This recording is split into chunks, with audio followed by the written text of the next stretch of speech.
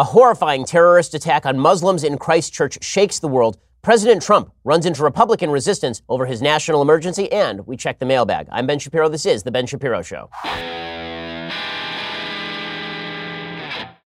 Now, the events in New Zealand are disturbing and horrifying in every possible way. Naturally, there are folks on Twitter and in the media who will politicize all of this because that is what we do, unfortunately, in our fast-moving media world. We'll talk about all of this stuff. We'll talk about what exactly happened in Christchurch, the reactions of folks. It's horrifying in every way. We'll get to all of that. First, let's talk about you losing your hair. Losing your hair sucks. You don't realize how much you care about your hair until you start losing it, which is why you should be using Keeps, the easiest, most affordable way to keep the hair that you have. FDA-approved products used to cost so much, but now, thanks to Keeps, they are finally inexpensive and easy to get. For 5 minutes now and just $1 a day, you're never going to have to worry about hair loss again. Getting started with Keeps is so easy. Sign up takes less than 5 minutes. Just answer a few questions, snap some photos of your hair. A licensed physician will then review your information online and recommend the right treatment for you. It is then shipped direct to your door every 3 months. Keeps offers generic versions of the only 2 FDA-approved hair loss products out there. Some of you probably tried them before. You've probably never gotten them for this price, however. Keeps is only $10 to $35 a month. Plus, now you can get your very first month for free. That's a hell of a deal for getting to keep your hair. To receive your first month of treatment for free, go to Keeps.com/Ben. That's KEEPS.com/Ben. That's a free month of treatment right now at Keeps.com/Ben. Keeps. Hair today, hair tomorrow. Go check them out right now. KEEPS.com/Ben. No reason to lose your hair when you can stop it from happening and get a free month of treatment today at Keeps.com/Ben. Great service. Make sure that you don't lose your hair today. Okay. Let's start with obviously stomach-churning, horrifying, evil white supremacist terror attack on mosques in New Zealand. If you didn't lose sleep last night, it's because you weren't following the story closely enough. If you don't feel sick to your stomach after reading the coverage of all of this, after reading about the evil of the participants in this, then legitimately you're not paying close enough attention to the story. It is utterly horrifying in every conceivable way. New York Times reporting 49 people were killed. 49 people were killed in shootings at 2 mosques in central Christchurch, New Zealand on Friday in a terrorist attack the Prime Minister Jacinda Ardern described as extraordinary and unprecedented act of violence. Obviously, this was a white supremacist terror attack that was driven at Islamic centers. Officials said one man in his late 20s had been charged with murder, that 2 explosive devices were found attached to a vehicle that they had stopped. A Muslim leader in New Zealand said the attack was especially shocking. It took place around Friday prayer, so it was coordinated to be when the mosques were most full. A gunman streamed a live video of the attack on Facebook. He appeared to have posted a manifesto online. We have a rule at Daily Wire. This was established about 1.5 years ago, 2 years ago, saying that we will not name any mass shooter. We will not name terrorists. We will not name the people who murder innocents in the name of their politics.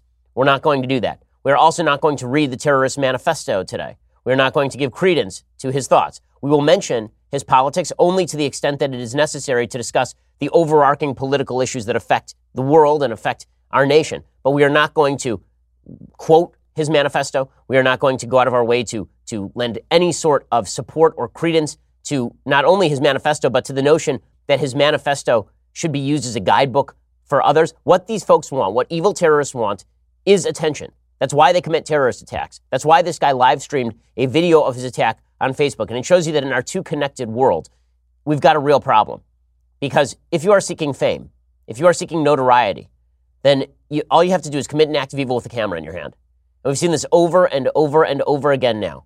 Stop watching the videos. Delete the videos. Suck the air out of the room. Do not provide the impetus for future people, future monsters, monstrous evil people to do stuff like this. It's horrific.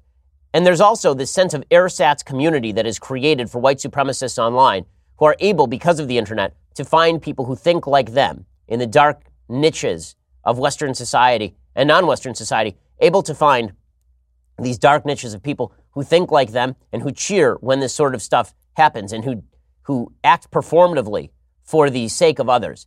You see this when it comes to a lot of bleep posting online, the sort of performative nature of harassing people, bothering people, annoying people. But, and that's an aspect of free speech. It's not something I like, but it's an aspect of free speech that we all have to just deal with. When that bleeds over into the real world, where performance becomes violence, and where people are performing acts of vile cruelty and evil, in order to receive the cheers of others, we have to wonder whether our connected universe is a little bit too connected, because the truth is it's not real connection. Real connection is the connection that we forge with each other when we are offline. How many of your best friends are people that you meet online and never meet in person? How many of the people that you actually connect with are people that you are just talking to in a chat room or on a Reddit board? The answer is probably not many. Most of the deep connections in your life are the people who you meet. And because we don't spend enough time out in the world being with other people, it allows us to other people. It allows us to treat other people as though they are foreign to us, as though they are monsters, as though they are to be clubbed or destroyed in some way. And that's terrible. It really is. Because the reality is when we treat each other face to face, when we see each other face to face, it is exorbitantly rare in good societies, in decent societies, that we treat each other badly when we treat each other face to face. And that's why something like this is so shocking, when the sort of vile underbelly of the internet brews up into the real world and ends with deadly consequences. It really is. And that's not a call for censorship. It's a call for human beings to be better. It's a call for all of us to try harder. It's a call for everyone to get offline and start interacting with people with whom they may not agree and who they may not know. The Prime Minister of New Zealand had a few words to say about this. Here's what she had to say. It is clear that this is one of New Zealand's darkest days. Clearly, what has happened here is an extraordinary and unprecedented act of violence. Many of those who will have been directly affected by this shooting may be migrants to New Zealand. They may even be refugees here. They have chosen to make New Zealand their home, and it is their home. They are us. The person who has perpetuated this violence against us is not. They have no place in New Zealand. There is no place in New Zealand for such acts of extreme and unprecedented violence, which it is clear this act was. For now, my thoughts, and I'm sure the thoughts of all New Zealanders, are with those who have been affected and also with their families. My thoughts also to those in Christchurch who are still dealing with an unfolding situation. Now, we'll treat the media response to all of this in just a second after we bring you the information, because the media response has been, in many cases, irresponsible, over the top, attempting to cast blame as a first resort, attempting to politicize this stuff. Politicians, particularly one particular foolish politician who's gotten an inordinate amount of attention, tweeting out ridiculous things. First, let me give you the rest of the information. Shots were fired at Al-Noor Mosque on Deans Avenue in the center of the city and at Linwood Mosque about 3 miles away, the police said. The country's police commissioner, Mike Bush, said in an evening news conference that 41 people had been killed at Al-Noor Mosque and 7 at Linwood Mosque. Another victim had died at Christchurch Hospital. David Meats, the chief executive of the Canterbury District Health Board, said that 48 people, including young children, were being treated for injuries at the hospital. He said the injuries included gunshot wounds and ranged from critical to minor. The International Committee of the Red Cross created a page for reporting the names of people who are missing or accounted for. The police said that 4 people, including 3 men and 1 woman, had been taken into custody. Prime Minister Scott Morrison of Australia said that one of them was Australian. Mr. Bush said that a man in his late 20s had been charged with murder and would appear in Christchurch court on Saturday morning. A number of firearms were recovered from the scenes of the shootings, he said.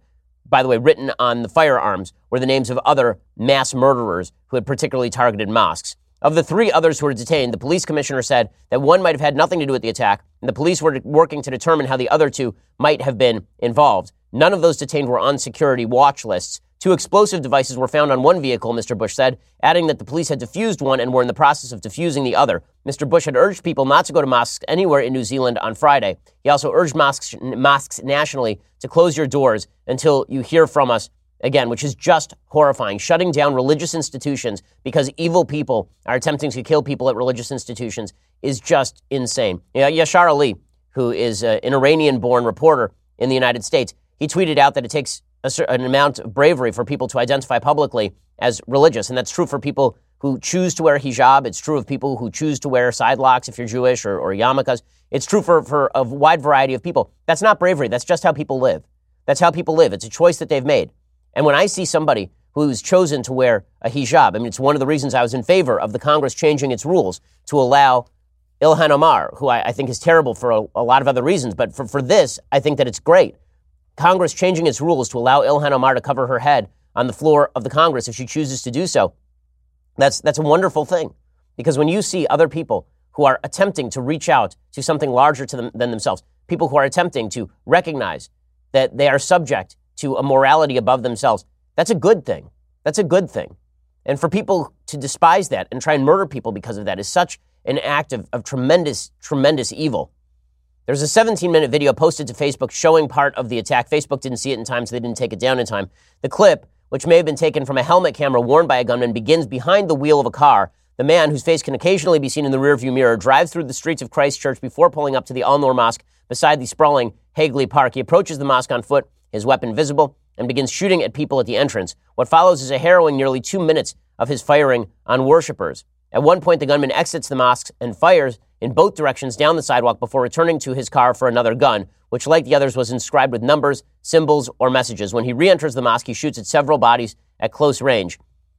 The video is absolutely horrendous. People should absolutely not watch it or give it coverage. He also posted a white nationalist manifesto on Twitter and 8chan, and people have, of course, been perusing this to see if they can cast aspersions at American political figures. The 8chan post included a link to the gunman's Facebook page where he said he would broadcast the live video of the attack. In the middle of this evil video, Felix Kjellberg, who is PewDiePie, YouTube celebrity, I've been on his meme review, he distanced himself from the attacks because he's not responsible for the attacks. And here's where the media start to lose it. The media start suggesting that because Kjellberg was mentioned by this guy, somehow he is responsible for the attacks. No, there is a sick online meme world where people make references to other people who are online in order to gain attention or in order to polarize. People who don't understand anything about meme world take everything that the folks who are doing in these chat rooms, these threads, they take all of that seriously. Okay, that is not correct. Not only should all of it not be taken seriously, some of it is directly an attempt to generate headlines. Some of it is directly an attempt to implicate people who are not responsible for things. You've seen Candace Owens' name mentioned in this person's manifesto. Candace Owens has nothing to do with this guy, and it's actually pretty obvious from the manifesto itself that he is naming Candace Owens specifically to cause political rifts. The one thing that is clear from this white nationalist manifesto that this piece of human wrote, the one thing that is absolutely clear from that is that he wanted to drive political division. He was seeking to drive political division in the West that would break down along racial lines, and then he could claim that he had started a race war. That was his intent in all of this. And anybody who's perpetuating that is helping him do his work. And that's what he wanted. We'll get to more of this in just a second. First, let's talk about how you're dressing. You know that old suit that you got from the local department store? Doesn't look that good. What you need is a made-to-measure suit from Indochino. Indochino is the world's most exciting made-to-measure menswear company. They make suits and shirts to your exact measurements for an unparalleled fit and comfort. If you're looking to get married, they have tons of options for people looking to outfit their wedding party. Dudes love the wide selection of high-quality fabrics and colors to choose from, not to mention the option to personalize the details, including lapel, lining, pockets, buttons, writing your own monogram. Here's how it works. You can visit a stylist at their showroom and have them take your measurements personally. It's really fun. It's really cool. I've done it myself. Or you can measure at home and shop online at Indochino.com. You can choose your fabric inside and out. Choose your design customizations. Submit your measurements with your choices. This week, my listeners can get any premium Indochino suit for just $359 at Indochino.com when you enter Shapiro at checkout. That is 50% off the regular price for a made-to-measure premium suit. Plus, shipping is free. That is Indochino.com, promo code Shapiro for any premium suit for just $359 and free shipping. It's an incredible deal for a premium made-to-measure suit. Once you go custom, you're not going to want to go back. Go check out Indochino.com right now. Use promo code Shapiro for any premium suit, just $359 and free shipping, 50% off the regular price for a made-to-measure menswear premium suit. Back to this horrendous story. So people have been trying to figure out how exactly they curb social media, what to do about social media. That really is probably not the answer other than actual attempts to create violence. I've said for a long time, you don't get to attribute violence to people unless they are openly calling for violence. If they are openly calling for violence, that's a violation of the First Amendment, and those posts should not be available anywhere. The fact that Facebook, YouTube, Twitter, Instagram, the fact that they've been looking to take down political posts they don't like, as opposed to targeting actual posts that inflame violence, that are directly attempting to inflame violence, is a blot on the record of these tech companies. The 17-minute video apparently could be found on Facebook, YouTube, Twitter, and Instagram more than an hour after being posted. In order to evade detection, people were cropping the video or posting the text as manifesto as an image, both of which are techniques used to evade automated systems that find and delete the content. Facebook has already invested enormous amounts of resources. They can't be perfect here, of course, and especially when it comes from an account that they weren't actively following. Still, the tech companies need to focus a little more, if they can, on cracking down on incipient violence and a little bit less on the politics that they particularly do not like. Now to the politics of the situation. So we are already seeing the coverage turn toward what drove this evil, disgusting piece of human debris to do all of this. And many in the media think they found their answer, and their answer is Trump. So there is an article from Al Jazeera in which they point out that the manifesto mentions President Trump. It does not mention that President Trump is specifically denounced for his politics. It is a 74-page dossier hailing Trump as a, quote, symbol of renewed white identity and common purpose. But the quote continues that this person does not believe in Trump's politics and does not believe in his values. So here is the point when you look at manifestos like this. First of all, it is not coherent other than a generalized hatred for people who are not of white identity. Second of all, the manifesto itself is memery. It is designed in order to heighten conflict. It is designed to call out certain people, to get them centered in the media.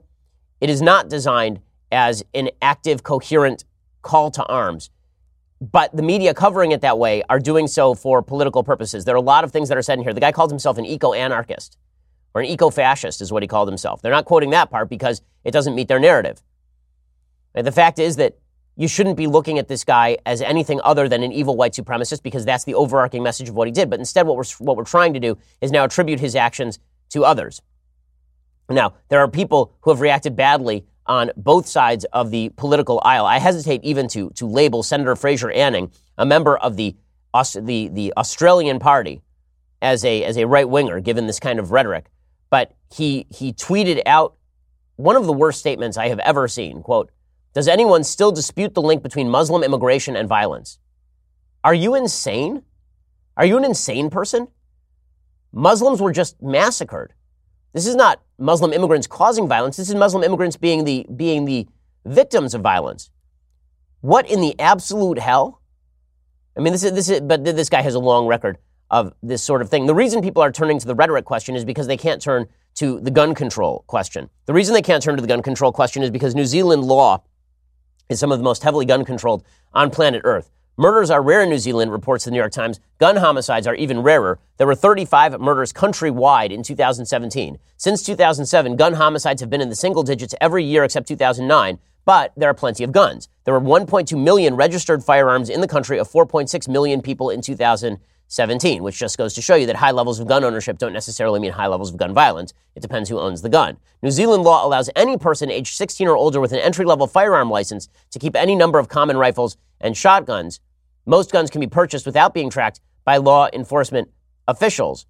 With that said, there are still some very heavy gun control regulations in New Zealand. Virtually every person who owns a firearm has to be registered. The media is trying to turn this into a gun control debate.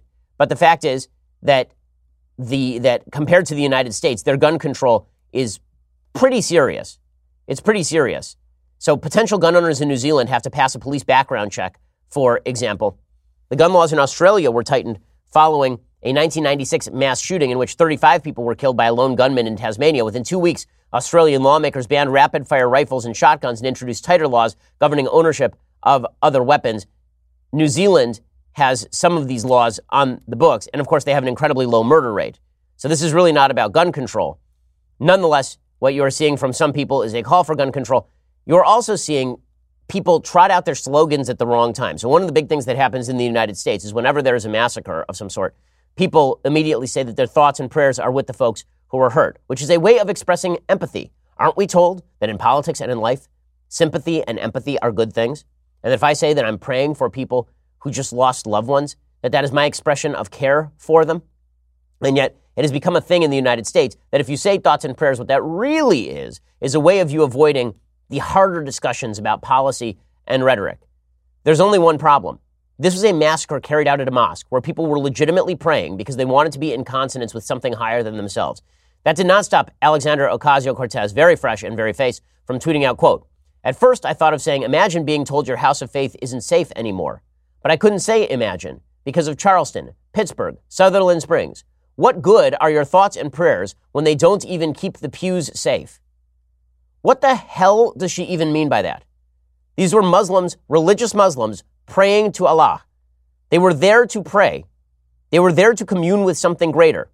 What good are your thoughts and prayers when they don't even keep the pews safe? This is a fundamental misunderstanding of what religion does. Religion does not suggest that if you pray, you will be safer. Religion suggests that if you pray, you may become better because you're thinking about something greater than yourself. And then she tries to walk this absolute crap back. She says this is a time of great vulnerability for our communities. We must come together, fight for each other, and stand up for neighbors. Isolation, dehumanizing stereotypes, hysterical conspiracy theories, and hatred ultimately lead to the anarchy of violence. We cannot stand for it. Fine. Then she says this: thoughts and prayers is a reference to the NRA's phrase used to deflect conversation away from policy change during tragedies, not directed to the Prime Minister Ardern, who I greatly admire. Well, no, thoughts and prayers is not an NRA phrase. Thoughts and prayers is a phrase that is used by decent people all around the world for legitimately centuries. To suggest that thoughts and prayers is just a way to shirk responsibility for a gun control debate that you feel like having at this particular time is the blood's still on the pavement. Just horrifying. But of course, the whole thing is horrifying, and the reaction is horrifying. The truth is, every human being of decency is united on this. Everybody believes that this human piece of excrement should pay whatever is the ultimate price in New Zealand, and so should anybody who is associated with this act of absolutely evil terror. Everyone agrees on this stuff. And people who are trying to generate false division based on the fact that they don't like Trump, or they don't like guns, or they don't like environmentalism, whoever is trying to turn this into a political thing today, other than condemning the ideology of the terrorist, okay? The ideology of the terrorist is a white supremacist ideology. It is fully evil. It is fully evil to suggest that if a Muslim lives in your neighborhood, that Muslim deserves to die because they are a threat to your white majority. It is sheer, absolute sick garbage. You can have questions about the nature of radical Islam. That is not the same thing as suggesting that a Muslim in your neighborhood is a terrorist who is supposed to be shot at a mosque. It's disgusting. And anybody who is suggesting today that white supremacism doesn't have victims is, of course, being ignorant of the reality of the modern world. It is just untrue. That sort of stuff should be condemned. The ideology of the killer should be condemned. Now, what is wrong is to extend that ideology to people who do not believe it. So you see some people on the political left doing today, taking that ideology and saying, well, you believe that, don't you? No, typical mainline conservatives do not believe this stuff. They forcibly fight back against this stuff. Now, there's a reason that the same white supremacists on 4chan are not big fans of a lot of conservatives. I mean, again, this guy's manifesto itself said that he was not a conservative and didn't like conservatism because he felt it hadn't conserved. Okay, the fact is, white supremacy is indeed evil. We should all be front and forward in condemning the tribal politics of race. It's horrifying, and it has impact. We should. I legitimately don't understand why there's division on when this sort of stuff happens. I understand that people want to use flashpoints to push their particular politics. I understand that. But it does nothing but tear apart a civilization that is united on acts of evil like this sort of stuff.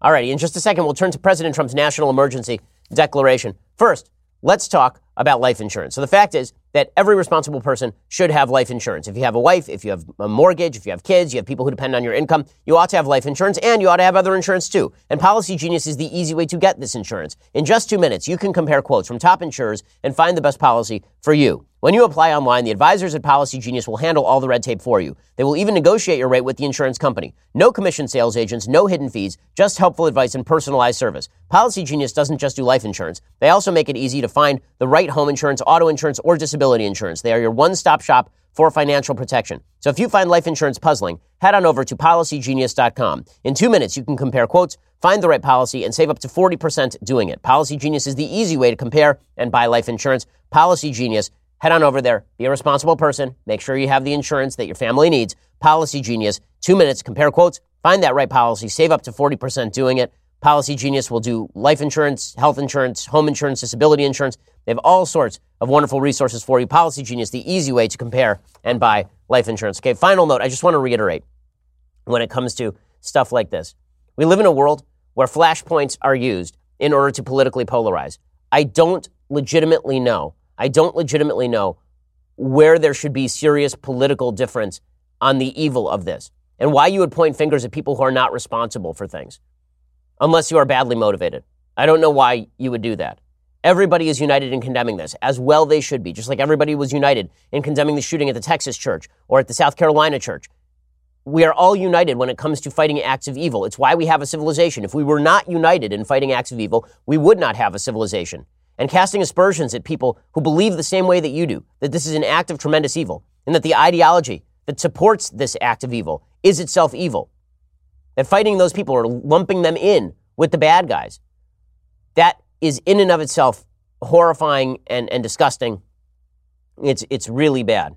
It's really bad stuff. Okay, let's move on to President Trump and his emergency declaration. So the Senate voted yesterday to reject President Trump's emergency declaration. Immediately, Trump tweeted, "Veto," all capital letters. The Senate's resolution was passed 59-41 to overturn his national emergency declaration, them saying, "We didn't delegate you this kind of power, and you are not allowed to simply overrule us by declaring a national emergency." And it does show that the national emergency power is to a certain extent being abused, because the fact is that the National Emergency Act was designed to allow the president to act in the absence of congressional opinion making or weighing in. The reason to declare a national emergency is you don't actually have time to go to Congress for the appropriations. You just declare a national emergency. It was the first time that I think has ever happened where Congress has explicitly rejected a national emergency declaration from a president.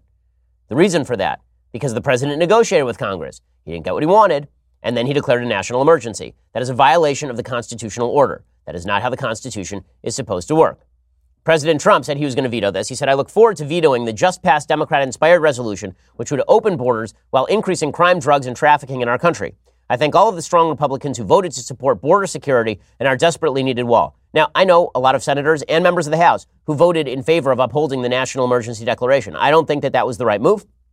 I don't think that was the constitutional move. And in fact, you saw a bunch of Republicans who switched their position on this simply because President Trump does have a massive amount of support. The fact is that a bunch of senators flipped on this, most prominently Senator Ben Sasse of Nebraska. He had said earlier, "We absolutely have a crisis at the border, but as a constitutional conservative, I don't want a future Democratic president unilaterally rewriting gun laws or climate policy. If we get used to presidents just declaring an emergency anytime they can't get what they want from Congress, it will be almost impossible to go back to a constitutional system of checks and balances. Over the past decades, the legislative branch has given away too much power, and the executive branch has taken too much power." That seems like a pretty good predicate for voting against the national emergency declaration. And then he voted in favor of the national emergency declaration. He said the reason he did so is because he and Mike Lee had put forward a bill that would have curbed generally the power to declare a national emergency. And that bill had not been agreed to by the president. Well, then why are you voting with him on this national emergency? That still doesn't answer the question. The fact is, this national emergency, the one being declared right now, is not, in fact, legally a national emergency. It is a national emergency in the common parlance. It is something that the Congress ought to do something about. We ought to have a wall. The president doesn't get to overstep his boundaries just because he's doing something you like. The measure of a principle is whether, if the violation of the principle accomplishes something that you want, you are for it or against it. So if you have a principle, and then it turns out that tossing out the principle in order to get something done appeals to you, so you toss out the principle, then you really didn't have the principle to begin with. You had a politics of convenience. It's not just Senator Sasse who flipped on this sort of thing. Senator Thom Tillis wrote a full op-ed saying that he was not in favor of the national emergency declaration.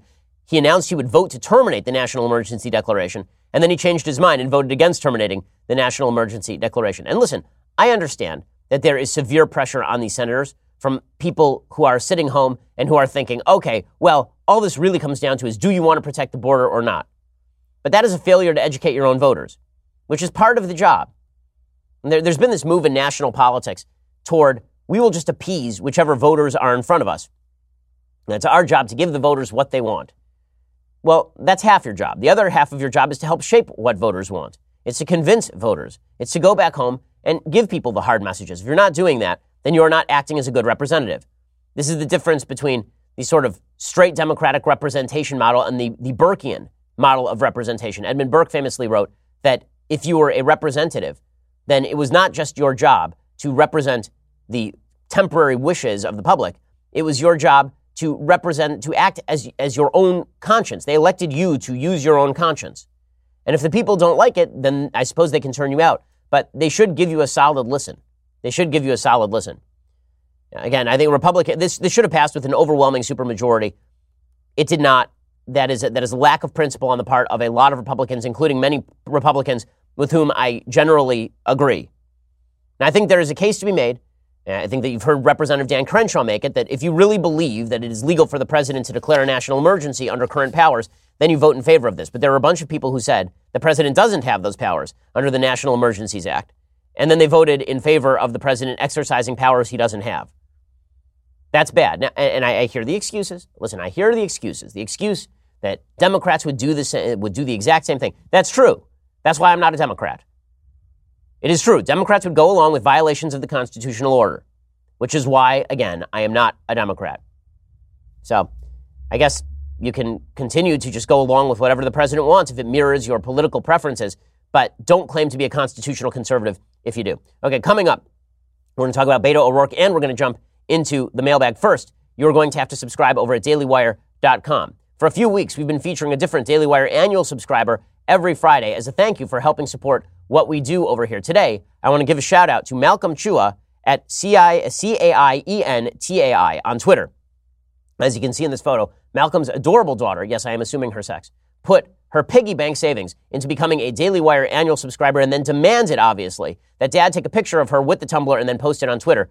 Either that or Malcolm is a subscriber and his daughter was just kind of sitting there. It's hard to tell which one is true. Anyway, Malcolm, thank you for being a subscriber. We really do appreciate it. If you want to experience the rush of adrenaline and joy Malcolm is surely feeling at this very instant, you have to be a Daily Wire annual subscriber. And you have to post a photo of your Tumblr on either Twitter or Instagram with the hashtag #LeftistTearsTumblr. You can even be in that photo if you would like. To become a subscriber, go to dailywire.com, click on the subscribe button at the top of the page, and then send us your Tumblr pics if you want a chance at getting a shout out on this show. There's also so much great stuff that you get when you become a subscriber over at Daily Wire. It means that you get access to the additional 2 hours of the show that we do every day just for you. You can ask me questions during the breaks. We'll answer your questions in the mailbag. When we have conversations, when we do episodes of The Conversation, you can ask questions. Actually, next week, we have a special episode of The Conversation. It's a live book signing. If you go over to premiercollectibles.com/Ben Shapiro, then you can actually buy a copy, a signed copy of my book. When you do that, for this time only, you'll be able to actually I'll answer your questions, even if you're not a subscriber. So go over to premiercollectibles.com/Ben Shapiro. We're doing that next Wednesday. So stick around at Daily Wire to check that out. Again, it's $99 a year for the annual. That's the one that you want. It is cheaper than the monthly. And you also get the Leftist Tears Tumblr. Also, make sure that you go subscribe over at YouTube and iTunes. Make sure that you leave us a review. We always appreciate it. We are the largest, fastest growing conservative podcast and radio show in the nation.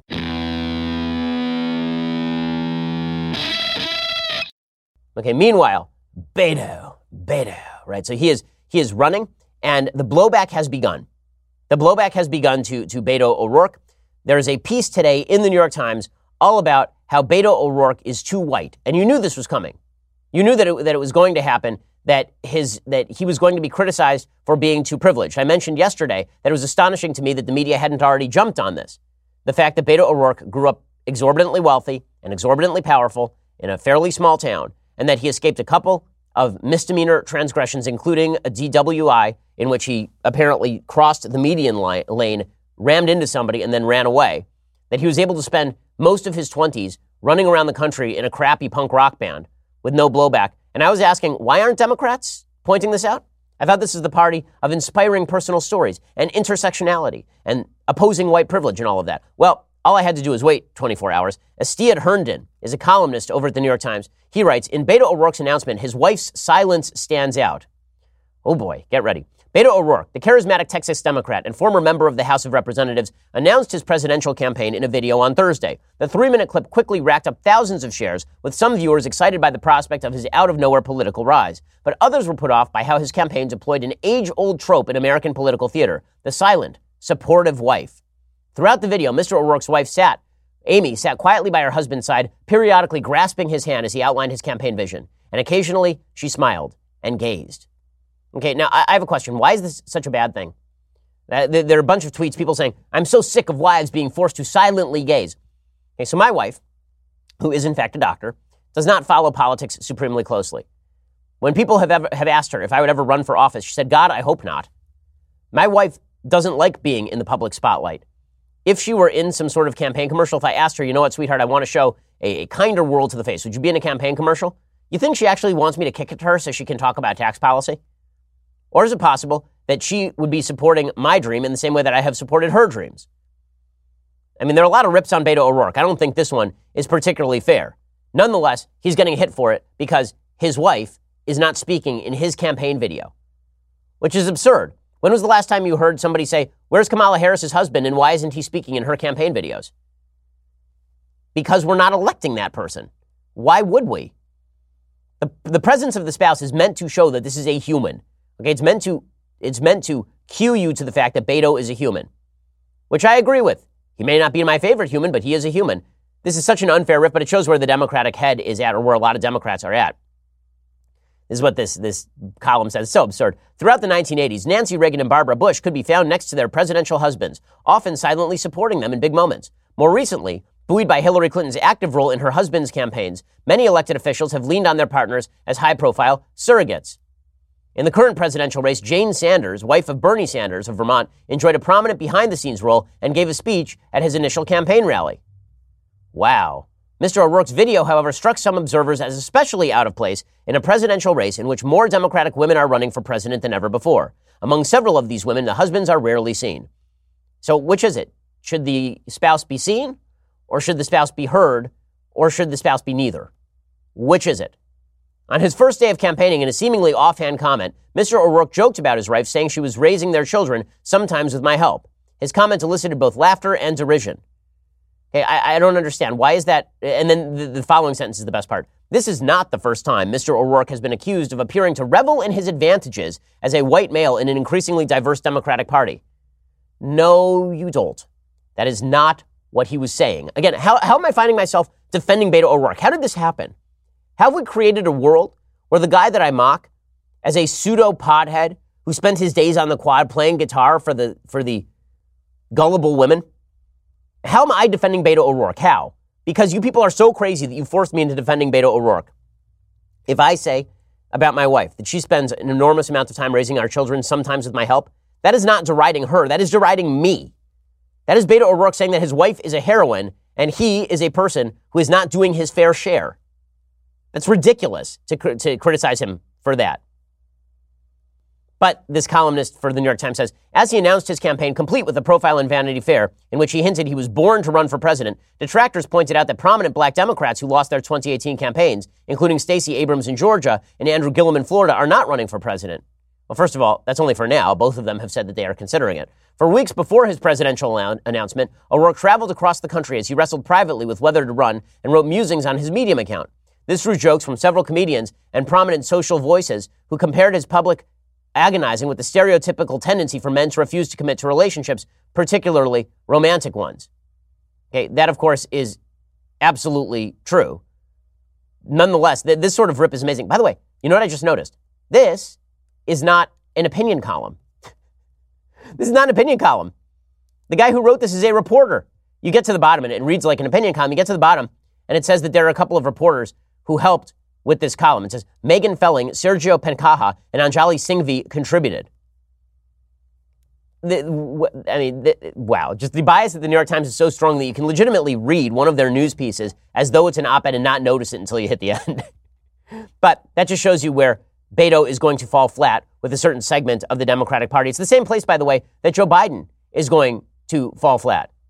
It's the same place that Joe Biden is going to fall flat with that intersectional base of the Democratic Party. Bernie Sanders can escape that because Bernie Sanders has that progressive base that is locked in. That's why I think people are overestimating Beto, not underestimating Beto at this point. I think people think that his charm offensive with the media will have some sort of significant impact in the primaries. I think that stuff is going to wear off. It's going to wear real thin really quickly. Barack Obama had the capacity to carry both the intersectional core as well as the media's love. Not the same thing for Beto O'Rourke. By the way, Beto is not doing a wonderful job on the campaign trail. He's going around making gaffes, basically. Yesterday, he did some sort of Instagram where he asked people for gas money because he's driving his minivan. But he just told us that we were all going to die thanks to climate change, and here he is at a gas station asking for money. Hey, everybody. We're in Wapello, Iowa. We started the day in Keokuk. We then went to Fort Madison, then Burlington, and we're going to stay on the road for a very long time, but it takes your contributions to keep us out here. Let me show you. We've just filled up. So we've got 12 gallons in the Dodge Grand Caravan that cost us $28.53. Please pitch in. Join everyone else who's helping to make this happen. Thank you. Okay, so I thought that, again, I guess he's just living in the world like AOC. Just living in the world. One of the beautiful things about being a Democrat is you can actively ask for gas money as though you're Beto O'Rourke when he's 25 years old, not 45 years old. And people will think that this is a cool thing to do. Also, Beto suggested, of course, that the Green New Deal is just like Normandy. So at the same time he's asking for gas money, he's saying the Green New Deal is like Normandy. If you think of our leadership, those who preceded us, right? Those who were on the beaches in Normandy, those who faced an existential threat to Western democracy and our way of life, they showed us the way. We can all come together, we can unite, we can marshal the resources, and we can convene the countries of the world around otherwise unsolvable problems. That's who we are. That's why they call us the indispensable nation. Okay, so if we're indispensable, also give me gas money. We're all going to die in 12 years. Also, can I get in this minivan and spew some carbon emissions into the air? Guys, I'm just living in the world. Okay, time for some mailbag because it is a Friday. Ryan says, hi, Ben. I'd be curious to know your perspective on the court's ruling that Remington can be sued in connection with the tragic Sandy Hook shooting. This is an absurd ruling. There is a court that ruled, for those who missed it, that Remington can be sued in court because the shooter in Sandy Hook used an AR-15 manufactured by Remington. That is the height of silly. Okay, that is the same thing as suggesting that Ford can be sued because you drove your Ford into a storefront. Okay, it's a vehicle. They didn't tell you how to drive it. The gun was not made to shoot children. It was made to defend against people who try to shoot children. That's what guns are made for. If you want to sue the state for failing to do proper background checks, that's more understandable. But if you're going to sue Remington, that theory of products liability is a complete fail. Products liability, generally, there are only a couple of classes of products liability, and I'm trying to remember all the way back to law school, which was now 12 years ago. But thinking back to law school, there are only a couple of lines of product liability. There is design flaws, and then there's manufacturing flaws. Design flaws are that I designed a product that is designed badly and is going to harm you because of its design. And the other one is a manufacturing flaw. There's something in the machine itself that is broken, and that broke and that hurt you. Okay, it's not a design flaw when the gun works exactly how it's supposed to work. It is just being aimed by a complete evil piece of garbage at innocent people because the gun was not designed for that purpose. This is like suing a knife manufacturer for O.J. Simpson's alleged murder of his ex-wife. James says, hi, Ben. Do you think the leftist radicals pushing further and further away from the traditional Democrats could eventually form a third political party? If so, what consequences could you foresee? Now, I don't see that happening. I think that what we've seen in the last 10 years is basically ideological shifts within these parties. It's easier to take over an established party than it is to start a new party in the United States. The Libertarian Party proves that legitimately every presidential election cycle.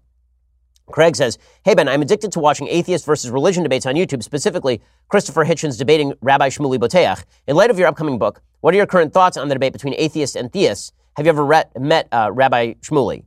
Thanks, Craig. No, I have not actually met Rabbi Shmuley. As far as the debate between atheists and theists, I've done a couple of these. So I've had more discussions than debates. I've had discussions with Sam Harris a couple of times, once on his podcast, once on mine. I've had discussions with Michael Shermer, a friend of mine who happens to be the editor of Skeptic Magazine and is best described as sort of an agnostic/atheist. The real question about the argument between atheism and theism is that I don't think both sides actually understand each other. Mainly, I think atheists don't understand theists. I think that a lot of atheists seem to believe that if they argue against the Bible, that this is somehow an argument against theism itself. It is not. That if they just cite a couple of out-of-context verses from the Bible, they're going to shatter the faith of people who believe in it. That is not going to happen. That if there is an order to nature, that somehow this is a disproving of God's presence, or that if you are a believer in Darwinian evolution, that somehow this disproves God's presence because it looks like an order without a designer. Well, who designed that order? All that theists believe is that there is a designed order to the universe, and that order to the universe was created by an active mind. That's the basis of theism. And it's not really a disprovable thesis. And there are some people who have attempted to, and then you stack up evidence on both sides, you see which is more likely, which is less likely. So I find these sorts of things interesting. what I do find is that for a lot of atheists, people with whom I speak, and I talk about this in my new book, The Right Side of History, a lot of atheists use religious premises for their own arguments. So a lot of atheists will assume that free will exists. A lot of atheists will assume that reason is something worth doting upon. But in an atheistic materialist universe, I don't see why reason is anything special. Reason is just a firing of neurons that is evolutionarily beneficial, presumably. So why should we value reason above, for example, force, if force is more evolutionarily beneficial? The attempt to build a morality on atheism is the real problem I have. There are lots of atheists who are wonderful people. I have lots of friends who are atheists. But building a morality on atheism, I think, is nearly impossible. Dominic says, hi, Ben. I need to get the Beto jokes out of the way first. When I'm president, we'll finally get the man out of our weed, man. We have both parties gather around a new monument of our own design, the Liberty Bong. Okay, now, my actual question. Out of all the Democratic presidential candidates, who is the least of all evils right now? Thank you for your time, Dominic. Well, I've expressed a slight preference for Pete Buttigieg. I'm still trying to figure out exactly how he's pronounced. Pete Buttigieg, the South Bend, Indiana mayor, mainly because he seems like he is a little bit more considered than his Democratic colleagues. He'll throw out a proposal and then he'll say, and maybe it won't work. It's like, okay, I sort of appreciate that. I mean, he's just as radical as a lot of his friends, but he seems like a person who is slightly more open-minded. As far as people who I think would be the most damaging, anybody who polarizes along intersectional racial lines is going to be deeply damaging to the country. And obviously, open socialists like Bernie Sanders will be very damaging as well. There's a temptation to say Joe Biden, but I don't think that Joe Biden is actually the quote-unquote moderate that he purports to be. Whenever he's been in a position of actual power, he doesn't govern like a moderate, and he doesn't speak like a moderate. He just pretends to be a moderate for purposes of elections. Emily says, hi, Ben. You very often cited the Brookings Institute study with the 3 things one must do in order to avoid being in poverty. I have a friend who has been something of a sister to me since we were just toddlers. She had some difficult circumstances up in her late teens, early 20s. She's at the point where she has violated all 3 guidelines. She had a daughter by a deadbeat dad. She dropped out of high school. She is currently unemployed and claims she is too depressed to work. She often attributes my success to being lucky rather than decision-making, but she's near rock bottom and desperately wants to turn her life around. How do you convince someone that luck has nothing to do with success? And more importantly, how does someone come back from horrible decision-making? She's family to me, so I hope you can help. Well, the real question is she really ready to turn her life around? That really is the question, because the only person who's going to be able to turn her life around is her. You can advise her on anything. If she ignores the advice, it's not going to help. If she insists on being depressed and blaming societal forces for her own mistakes, she's not going to fix her own life. If you take control and ownership of your own life, and you're ready to do that, and you're ready to take responsibility, and you're ready to take action, then you can make a practical plan with her. You can find out, for example, what sort of financial support does she need to make sure that her daughter is taken care of while she goes and finishes high school. You can make sure that there are people who are out there willing to grant her a helping hand. There are lots of charitable people out there. Lots of people give charity for specifically this reason. You can get her enmeshed in a social fabric. Find friends and family of yours to help her out. There are lots of people who are willing to help out. But first, she has to commit herself to actually changing her behavior and not blaming the situation around her.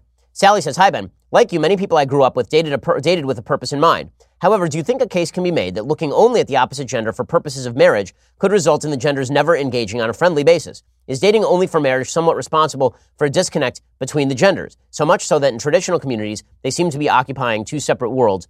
Thanks, Sally. Yeah, I think there's a legitimate criticism. I grew up in an Orthodox Jewish community. There was a separate boys' school and a separate girls' school in our high school. I think that's a good thing because I think the risks of sexual interplay between boys and girls in an unhealthy way in high school is extremely high. With that said, once I went to college, did I hang out with girls? Did I have friends who were girls? Of course. In law school, some of my best friends were women. That's great. I mean, I think that you should be friends with members of the opposite sex. I also think that this is where siblings really do play a role. I have 3 younger sisters, so that means that I knew kind of how girls act and how they think, and all of that is very helpful. You do have to have a well-rounded view of women in order to know what to look for in a woman. And a lot of that has to do, again, with having a healthy family life, too, having a father and a mother who have a healthy marriage. You learn a lot about what you want in a person of the opposite sex by looking at your parents, just as you learn a lot about what you want to be by looking at your parents of the same sex. Parents are really important here, really important. Connor says, hey, Ben, I'm planning on starting a blog featuring my political commentary. Do you have any tips on how to gain an audience and a platform? Well, I think that the great temptation, and I know this because I went through this at 17, the great temptation is to write stuff that is deliberately provocative to get attention. Resist the temptation. I wish that I had. I think most of the stupid stuff that I feel like I've said in my career happened very early in my career when I was attempting to do just that. So I'd recommend against that. It means the path might be slightly longer, but it'll also mean that you have less that you regret saying back when you were a young person publicly. When it comes to getting an audience and platform, the fact is that virtually every successful company is based on marketing. It means that you have to find somebody who's willing to invest a little bit of money into marketing on Facebook. You need to make connections. You need to reach out to as many people as possible so that they know that you exist. You need to reach out on Twitter. You need to reach out on Facebook. You need to find people who are willing to promote your stuff. That's the way to get started. JC says, hey, Ben, I'm somebody who did not finish college due to multiple reasons. I've always planned to go back for at least an associate's degree in business, but I recently found out my brother's college offers a degree in homemaking. If the cost is equal, and my goal is ultimately to be a stay-at-home mom, would the homemaking degree be a better option, or should I get the business degree in case I need one in the future? What are your thoughts? Well, I'm not sure what the homemaking degree offers because you can be a homemaker without a degree. So the question is, what does the degree do? Is it providing you a skill set? Is it providing you a credential? Or is it providing you a social fabric? Those are the three things that education theoretically could do: skill set, credential, social fabric. I'm not sure what the homemaking degree does for any of those things. But again, I don't know the specific degree program. As far as business, it does offer a credential that is very useful. It may offer a skill set, depending on the program. So I tend to lean toward the idea that you should check out the business program rather than the homemaking program, knowing nothing else other than the titles of the program, not the contents of the program. Okay, a couple more here. Jacob says, Ben, when you get your Beto on, can you please add a few righteous in there? Your Beto impression always makes me think of the sea turtle Crush from Finding Nemo. Thanks, I could use a good laugh. Absolutely, Jacob. That is an excellent idea because Beto is indeed a righteous, radical dude.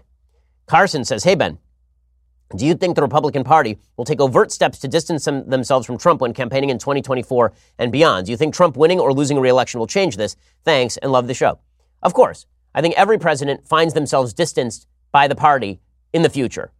There are candidates now who are distancing themselves from half of Barack Obama's institutional policies. How many Democrats do you hear talking about the wonders of Obamacare?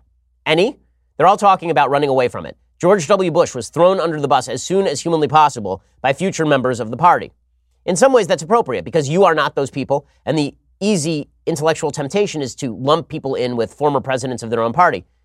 With that said, is that intellectually honest? No. I mean, we're all individuals. We all have different ideas. I wish people could see that, right? I don't see Kamala Harris in the same light in which I see Barack Obama. They don't have the same policies.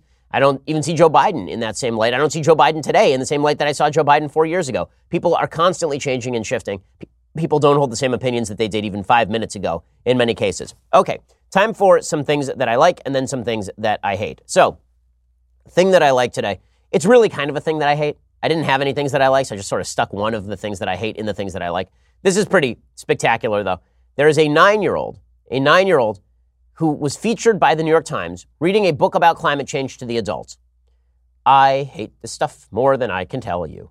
This notion that 9-year-olds have something deep to tell us about the world. 9-year-olds are innocent, but they are not wise. 9-year-olds are innocent, but they are not knowledgeable as a general rule.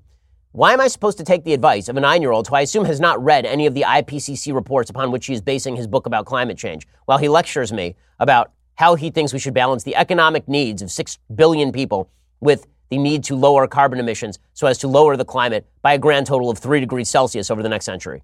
But nonetheless, the New York Times featured this on their homepage, a video of a 9-year-old boy reading a climate change book to the adults so as to shame us into agreeing with the prospects of the left. The world is big and I am small. The earth's in trouble. Hear her call. 1 degree warmer's our demise. We're on track for more to rise. Goodbye, New York and Miami, both cities swallowed by the sea. Whose fault is all this climate mess? You grown-ups must confess. While cities burned and temperatures soared, you upped and left the Paris Accord. You think this is a fun rhyme book? With your inaction, the earth will cook. My We've God. had enough of empty vows, your plastic bags, your farting cows. On a hot February day, you barbecued and went to play. But it's no time for celebration. You totally screwed my generation. If we don't protect all it's worth, prepare to say goodbye, Earth. Whoa, little frickin' Nostradamus over there. My goodness. And then that's like from a terrible Stanley Kubrick horror film. My goodness. This little kid sitting in front of the adults. I mean, that's shot like a scene from a horror film even. With the up angles and everything. The little kid reading to you about how you're going to cook the earth 1 degree warmer, we all cook. That is not true, by the way. This is why I don't take my advice from 9-year-olds. Okay, I got a 5-year-old. I don't take my advice from her either. When you start saying intelligent things, then we'll start taking your advice. How about that? And New York Times, what in the world? I mean, I understand that the average op-ed columnist at the New York Times may have about the same level of rhetorical capacity as this 9-year-old boy, but that doesn't mean you should be pushing 9-year-olds and their poetry about global warming on your homepage. My goodness. Okay, time for a thing that I hate. So once again, terror rockets hit Tel Aviv yesterday. They were aimed at Tel Aviv. They were shot down by the Iron Dome. There's some video of what that looked like, actually. Now, you should understand how terrifying that is. Those are rockets flying over the largest, most populous city in Israel. And then the Iron Dome shoots down those rockets that are shot by Hamas from the Gaza Strip. Why Israel, why any state would be expected to just sit there and take it as a hostile terrorist power, shot missiles at their civilian centers, is beyond me. Yet, if Israel retaliates, undoubtedly they will be condemned, because that is the way that our media works. Don't worry, guys. Those are not anti-Semitic missiles directed at random Jews in Israel. Those are just anti-Zionism missiles, guys. Don't worry about it. We shouldn't worry about any of the anti-Semitism of Hamas. Really, it's all just about they don't like the settlement policy. Obviously, that's why they're shooting it at Tel Aviv, which isn't a settlement. Okay, time for one more thing that I hate. So, once again, another day, another college that has banned me, apparently. So a Christian university has now banned me. This is Whitworth University, a private Christian university in Spokane, Washington. They were being used as the backup to Gonzaga, which is also in Spokane, Washington. Gonzaga had banned me. And then when they finally offered us a venue, they offered us a 20,000-seat venue, which, like, that is not useful to us. Thank you so much, Gonzaga. Finally, the student body held a vote. The students at Whitworth University held a vote on whether they should allow me to show up. And the vote was tied 9-9, and that's when the president of AWSU broke the tie and voted against me speaking on campus. There was a 90-minute back and forth, and then there was a vote to stop YAF from inviting me in the first place. The director of student activities, Jason Chapman, said, "These issues are not simple. There is not a clear majority. I think this is reflective of today's political climate. At the end of the day, I think that this student union stuck to the platform they ran on last year of transparency and unity." Yeah, because transparency and unity is don't allow any of the opinions you don't like on campus. Well done over there. Okay, final thing that I hate today. So Samantha Bee, who is the least funny human in the world, like legitimately in the world. You cannot find a less funny human than Samantha Bee. She's very angry at Democrats for not standing up for Ilhan Omar's anti-Semitism, which she just characterizes as anti-Israel. Samantha Bee is the hack of hacks, but for some reason she has a job. I think we all know what the reason is. It's that she's on the left. Democrats want to be the big tent, diverse party. They're more than willing to pose with Omar on magazine covers, but when she tried to talk about a truly difficult topic, which is her job as an elected official, and her life was in danger, they kind of threw her under the bus. Ilhan Omar went from being a Somalian refugee to a fearless congresswoman on the Hill and has demonstrated that she is willing to learn. Okay, no, she has not demonstrated any willingness to learn, and there was no debate on the Hill. She said something anti-Semitic, and you want her defended because she is a member of the Intersectional Coalition. End of story. Okay, we'll be back here a little bit later today with 2 more hours. You should subscribe. You should also go pick up a copy of my book, which comes out next week. If you want that book to arrive on your doorstep the day that it comes out, then now is the time to go order it. You can get a signed copy at premiercollectibles.com/Ben Shapiro. We'll see you in a little while. I'm Ben Shapiro. This is The Ben Shapiro Show. This is The Ben Shapiro Show. Executive producer Jeremy Boring. Senior producer Jonathan Hay. Our supervising producer is Mathis Glover. And our technical producer is Austin Stevens. Edited by Adam Sayevitz. Audio is mixed by Mike Caromina. Hair and makeup is by Jesua Olvera. Production assistant Nick Sheehan. The Ben Shapiro Show is a Daily Wire production. Copyright Daily Wire 2019. Hey guys, over on the Matt Walsh Show today, we're going to talk about, of course, this horrific mosque attack in New Zealand. And we'll get into all the latest news surrounding that. I'll also try to dispel certain false narratives that have been constructed about this attack. And I also want to talk about why today, of all days, is not the right time to be mocking thoughts and prayers, as some people have started to do. And so we'll talk about all that as well as some other news of the day, including Beto's bid for the presidency. I want to explain why I think Beto O'Rourke presents a formidable challenge for Donald Trump, potentially. All of that today over on the Matt Walsh Show. We'll get to more on this in just 1 second. First, Pure Talk believes in American values and that free should mean, like free. So when you switch to Pure Talk today, you'll get a free Samsung 5G smartphone. There's no 4-line requirement, no activation fee, just a free Samsung that's built to last with a rugged screen, quick charging battery, and top-tier data security. Qualifying plans start at just $35 a month for unlimited talk, text, 15 gigs of data, and a mobile hotspot. Pure Talk gives you phenomenal coverage on America's most dependable 5G network.